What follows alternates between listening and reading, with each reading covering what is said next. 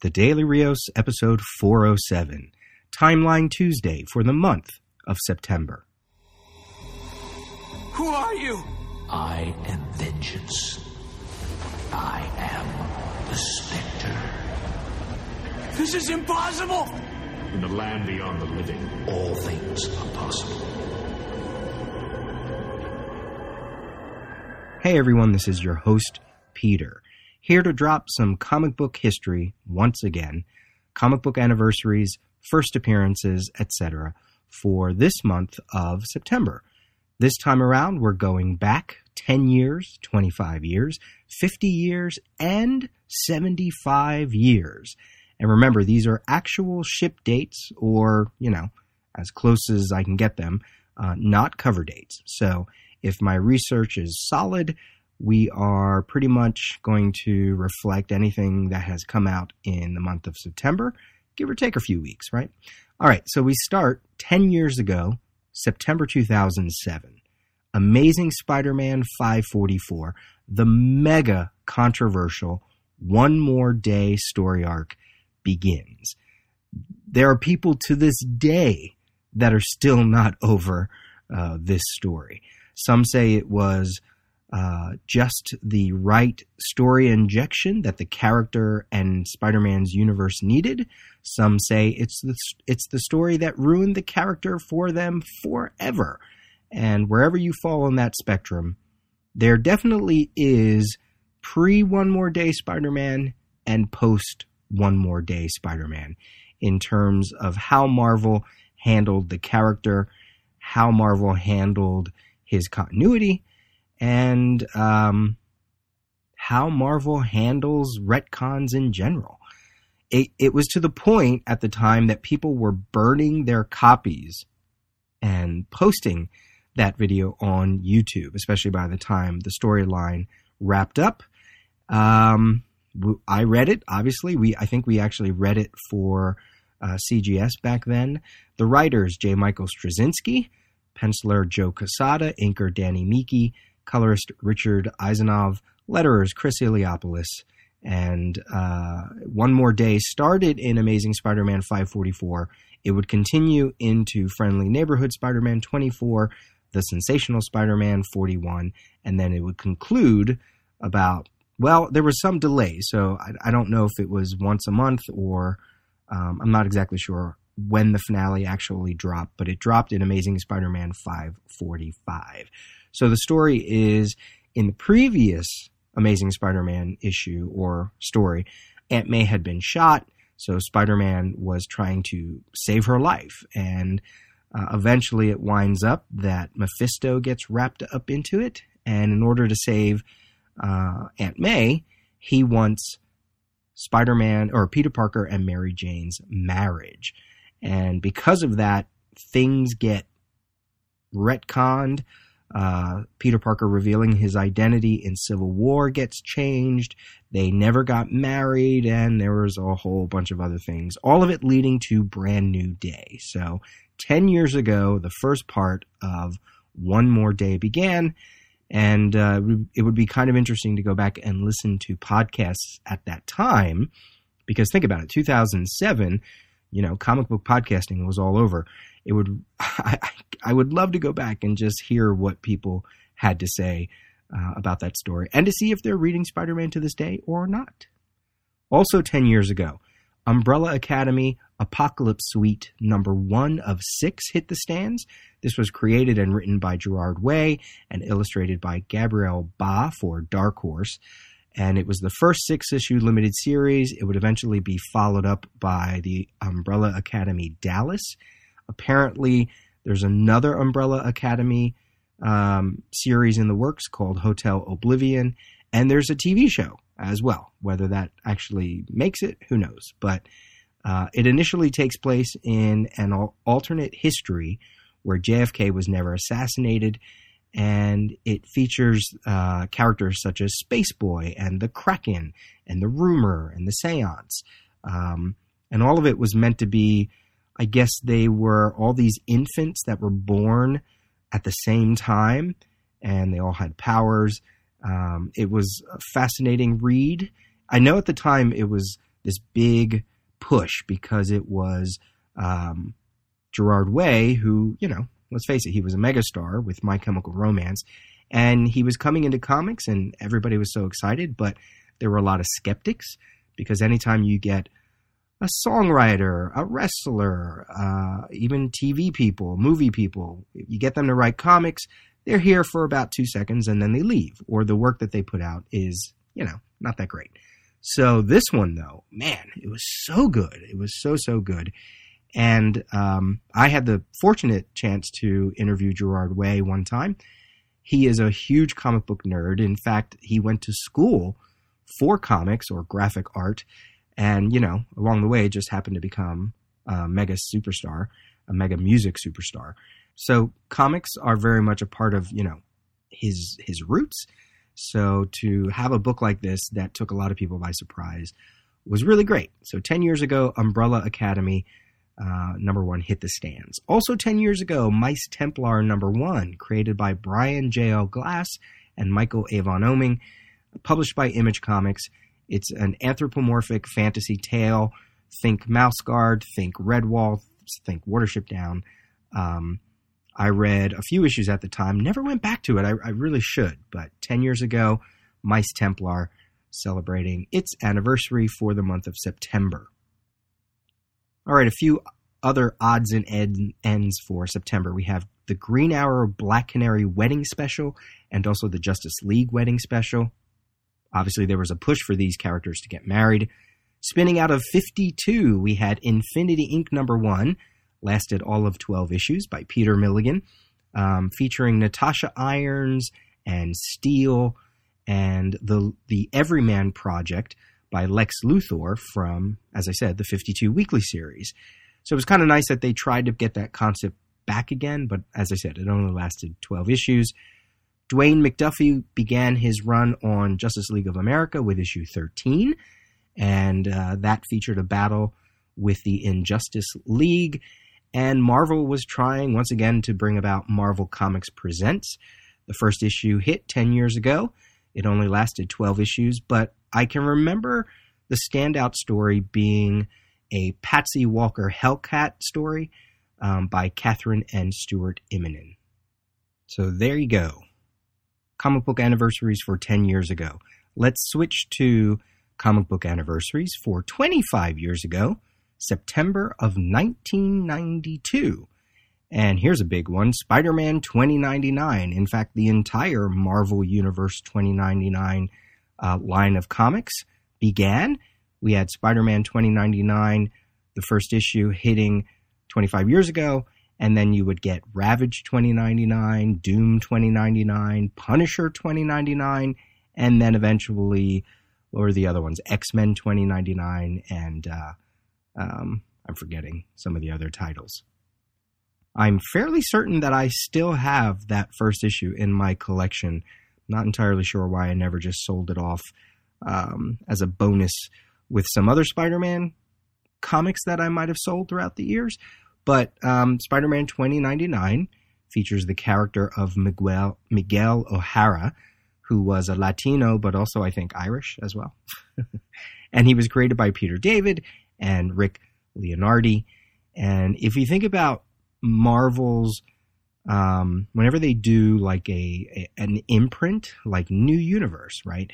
The 2099 stuff, well, I mean, we have a Spider-Man 2099 title to this day.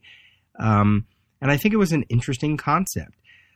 It played a little, like when they did Amalgam, or whenever they do, or like Tangent Comics for DC, whenever they repurpose their characters, or at least the character names, sometimes it can get a little out there, and suddenly they want to do everything. Moon Knight 2099, Ghost Rider 2099, Hulk 2099.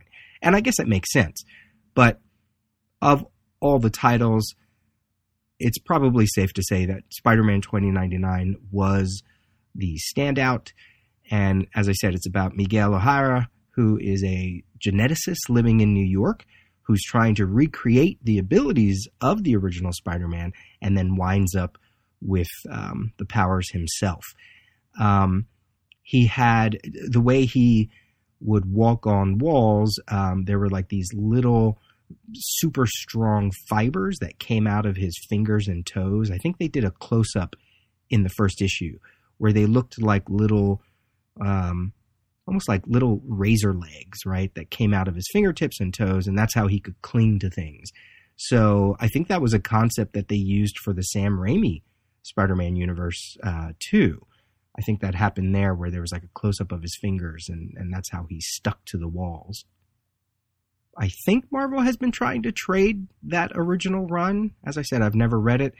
You know, I'm sure it's somewhere on my list of, hey, I would like to read that someday, but probably way, way, way, way down. All right, also 25 years ago, starting in the month of September, Executioner's Song, the big X-Men crossover, started in Uncanny X-Men 294 and would connect with X-Men, X-Factor, and X-Force, and it featured Cable and Strife and Apocalypse and, of course, the X-Men, and it all kicks off when Professor Xavier is shot during a concert by someone who looks like Cable, but it actually turned out to be Strife, and he's infected with the techno-organic virus. So this storyline ran, 12 chapters, maybe more. They were all polybagged with special little trading cards that I think I still have a few floating around somewhere. I think we were supposed to get the truth behind Cable and why Strife looks like Cable, or maybe some origin stories, but that never played out. And then we were supposed to find out, was Cable the son of Scott Summers, Nathan Christopher Summers? And I'm not sure if that was cemented during this story arc either. But in any event, 25 years ago, the Executioner's Song, I was hooked. I was hooked when they even did the whole Mutant Genesis thing with Jim Lee and Will Spartasio on Uncanny. I mean, I was reading a lot of these books, Rob Liefeld's X-Force. So to get this crossover, it was a no-brainer. Also, 25 years ago, one of my favorite DC concepts. The series was okay, but the concept I really liked. We have Dark Stars #1, created by Michael Jan Friedman and Mike Collins.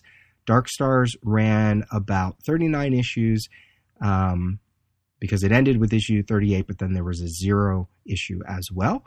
And the Dark Stars were kind of like a companion to the Green Lantern Corps. So the Green Lantern Corps was created by the Guardians of the Universe, but the Dark Stars were created by the Controllers, who were an offshoot race of the Guardians of the Universe.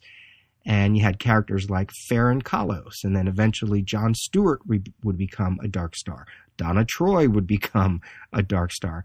I think even Charlie Vickers, an old Silver Age Green Lantern, a human Green Lantern, I think that's his name, Charlie Vickers. He became a Dark Star at some point, if I'm remembering right. There was just something about this series and the concept that I just dug. It was DC trying to do something cosmic, trying to do something different than the Green Lantern Corps, and there was obviously some animosity between the Dark Stars and Green Lantern, and also the Legion, right? The Legion, that's an acronym. They even shared a story arc crossover called Trinity. I dug the Dark Stars concept, and they popped up here and there in the past, 10, 15 years, but it's never the same. This is also the series that gave us Travis Charest on a bunch of covers. Now, he had been around for a while, but it was just really great to see him on the covers and then also on some interiors too. So Dark Stars #1, 25 years ago. Also 25 years ago, Ganthet's Tale by Larry Niven, yes, that Larry Niven, and John Byrne, featuring the first appearance of the Guardians of the Universe member known as Ganthet, obviously. And it was this whole thing wrapped up in the origins of the universe. So if you're reading your Dark Knight's Metal and you're listening to the breakdowns that I'm doing, I talk about Krona and how he's very responsible in the DC universe for creating the multiverse and creating the antimatter universe. So Krona he wasn't a guardian of the universe, but he was part of their race. They were originally called Owens, but then also before that, they were called Malthusans. So his experiment is the central theme to the Ganthet's Tale one-shot. It was a prestige format one-shot. And what this story does is it kind of puts a twist on exactly what happened with Krona's experiment. And that's about as far as I go, because I think you want to read it. It was interesting. There was some nice cosmic stuff going on. The story features Hal Jordan, as I said, the first appearance of Ganthet.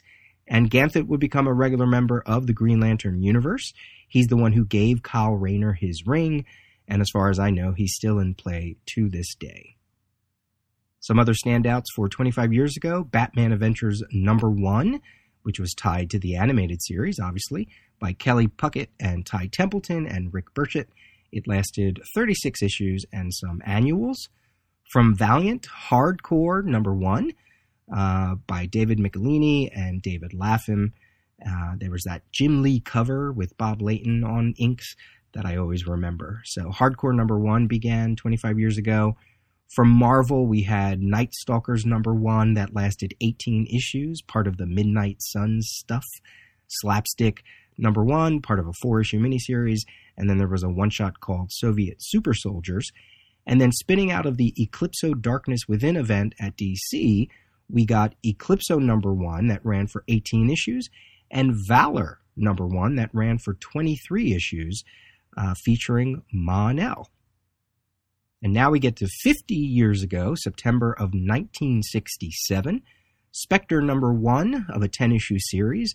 This wasn't his first appearance, but it was the first time that he received his own series. And the first issue was by Gardner Fox and Murphy Anderson. We got some notable Neil Adams work on issues 2 through 5. And it only lasted, as I said, 10 issues. But pretty important for that character who has been around since the Golden Age. Flash 174 by John Broome and Carmine Infantino is the Flash issue where he reveals himself to Iris, but she already knew. And it's a pretty popular cover. It's the cover where the Flash logo is kind of elongated, and Flash is lying on his back at the bottom of the cover, and then his major villains are all kind of hanging out on the Flash logo. So you got Captain Boomerang, Mirror Master, the Top, Weather Wizard, Captain Cold, and Heatwave. So a fairly, not iconic cover, but it used to be well known. So, and then over in Aquaman 36, we had the first appearance of the walrus known as Tusky. And now we jump to 75 years ago, September of 1942. Just a fun, quirky appearance here because in Police Comics 13, from Quality, the publisher known as Quality, we get the first appearance of Woozy Winks in the Plastic Man universe, created by Jack Cole, and apparently his real name is Wolfgang Winks. So if you remember the TV cartoon show, and that guy in the Hawaiian shirt, that's what this, I think the guy was actually Hawaiian in the TV show, in the cartoon show, but that's what he's based on. He's based on this character of Woozy Winks. Green Lantern had a character sort of like this. His name was Doiby Dickles. The Golden Age Flash had 3 characters that were bumbling idiots, and they were based off the Stooges, and I can't remember their names. So Woozy Winks, part of the Plastic Man universe, celebrating 75 years this month. All right, that's it. Nice and short and sweet for this Timeline Tuesday for the month of September. If you know of anything that I missed, please let me know. You can send me an email, peter@thedailyrios.com, or leave a comment on the website at thedailyrios.com. Remember, you can subscribe through iTunes, but you can also subscribe now through Google Play and through Stitcher. And by all means, feel free to leave a review at any of those places. I would greatly appreciate that. All right, that's it for Timeline Tuesday for this month. I will do the same for October when October rolls around. This has been the Daily Rios, episode 407. Talk to you soon.